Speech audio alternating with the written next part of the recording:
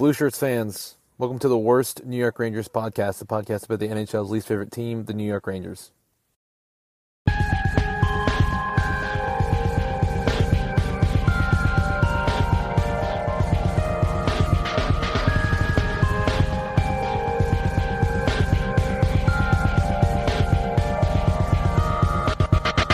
Rumor on the street is we know who our next coach is going to be. My dad showed me yesterday a little bit of news that happened this morning that makes it seem a little bit more possible. So let's go over what this rumor is, and then we'll kind of talk about what that means for the Rangers, if it is true. So news this morning is that the Washington Capitals have hired Spencer Carberry as their next head coach. He's the assistant coach for the Toronto Maple Leafs. Kind of makes sense. Toronto Maple Leafs have got to the playoffs every year for the past X amount of years, and they just can't make a deeper run. So there's something to be said about the coaching staff there in Toronto. It's working out, just not 100%. And the Capitals have missed the playoffs for the first time in like 10 years. So they need to make a change. And I think that they're kind of pulling from Toronto because they're doing something right. They just need a little bit more. So making their assistant coach, their head coach over there in Washington is what they're looking to do.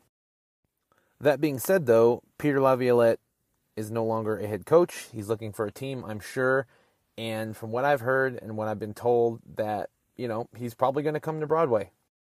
Now, I said in an earlier episode, maybe 2 episodes ago, that I wasn't going to be covering all this speculation stuff about coaching just because, there's too much going on right now. But this is the most plausible one that I've heard so far. I mean, I heard this rumor yesterday, and then all of a sudden today, he kind of gets released as head coach, and they hire, a different coach. So, like I said, I don't want to get into speculation until anything's final, but I'm pretty sure this is going to happen. I mean, what are the other options for New York? I don't think there are any, and I think that, Peter has done a pretty good job with the Washington Capitals over the last 10 years.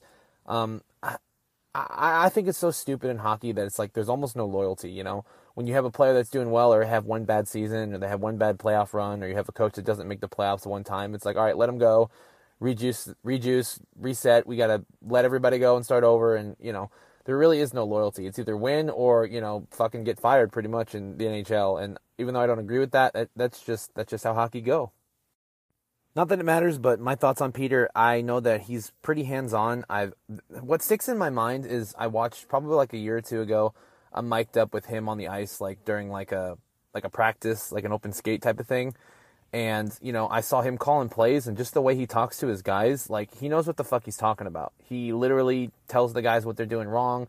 He tells all the guys, what position they need to be in to be better.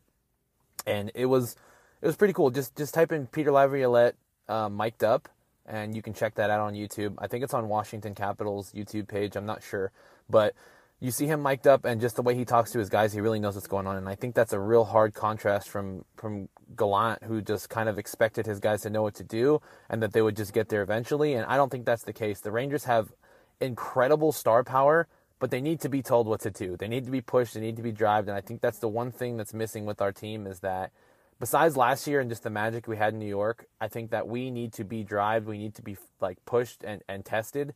And just it goes to show after this season, after this playoff run that didn't go very far, that, we can't just rely on our guys to know what to do. They have to be pushed. So I think that Peter would be great for that.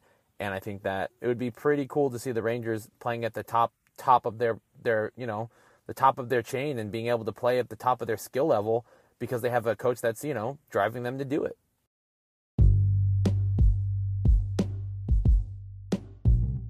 Other than that, that's all I really got, to be honest. Not much development. We're seeing the Stanley Cup Finals is going to be the Vegas Golden Knights versus the Florida Panthers. Let's go Panthers, I guess. Those guys deserve it. I said many times I live in Las Vegas, so it's not that I'm rooting against the Knights. It's really fucking annoying to see all these people talking. Sometimes I just wish that we could switch divisions. Let the Knights and the Rangers switch divisions, and let's see, how well they do. Because it's a fucking grueling to get out of the East, man. It really is. Every year, it's super hard. That's where all the fucking star teams come from. That's out of the East. And if you make it out of the East, you're pretty much guaranteed a fucking deep run, and you're gonna make it to the fucking. Well, obviously, if you make it out of the East, you're making it to the Stanley Cup. But the hardest test to be fought is really in the East. It grinds you down, and by the time you make it to the finals, you're so tired because you have to beat so many good fucking teams.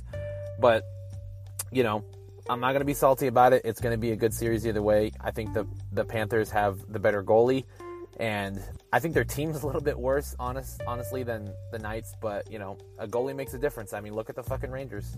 We win a lot of games that we shouldn't win because of Igor. So, on that note, just remember, it's not over till it's over. No quit. In Igor we trust, and let's go Rangers.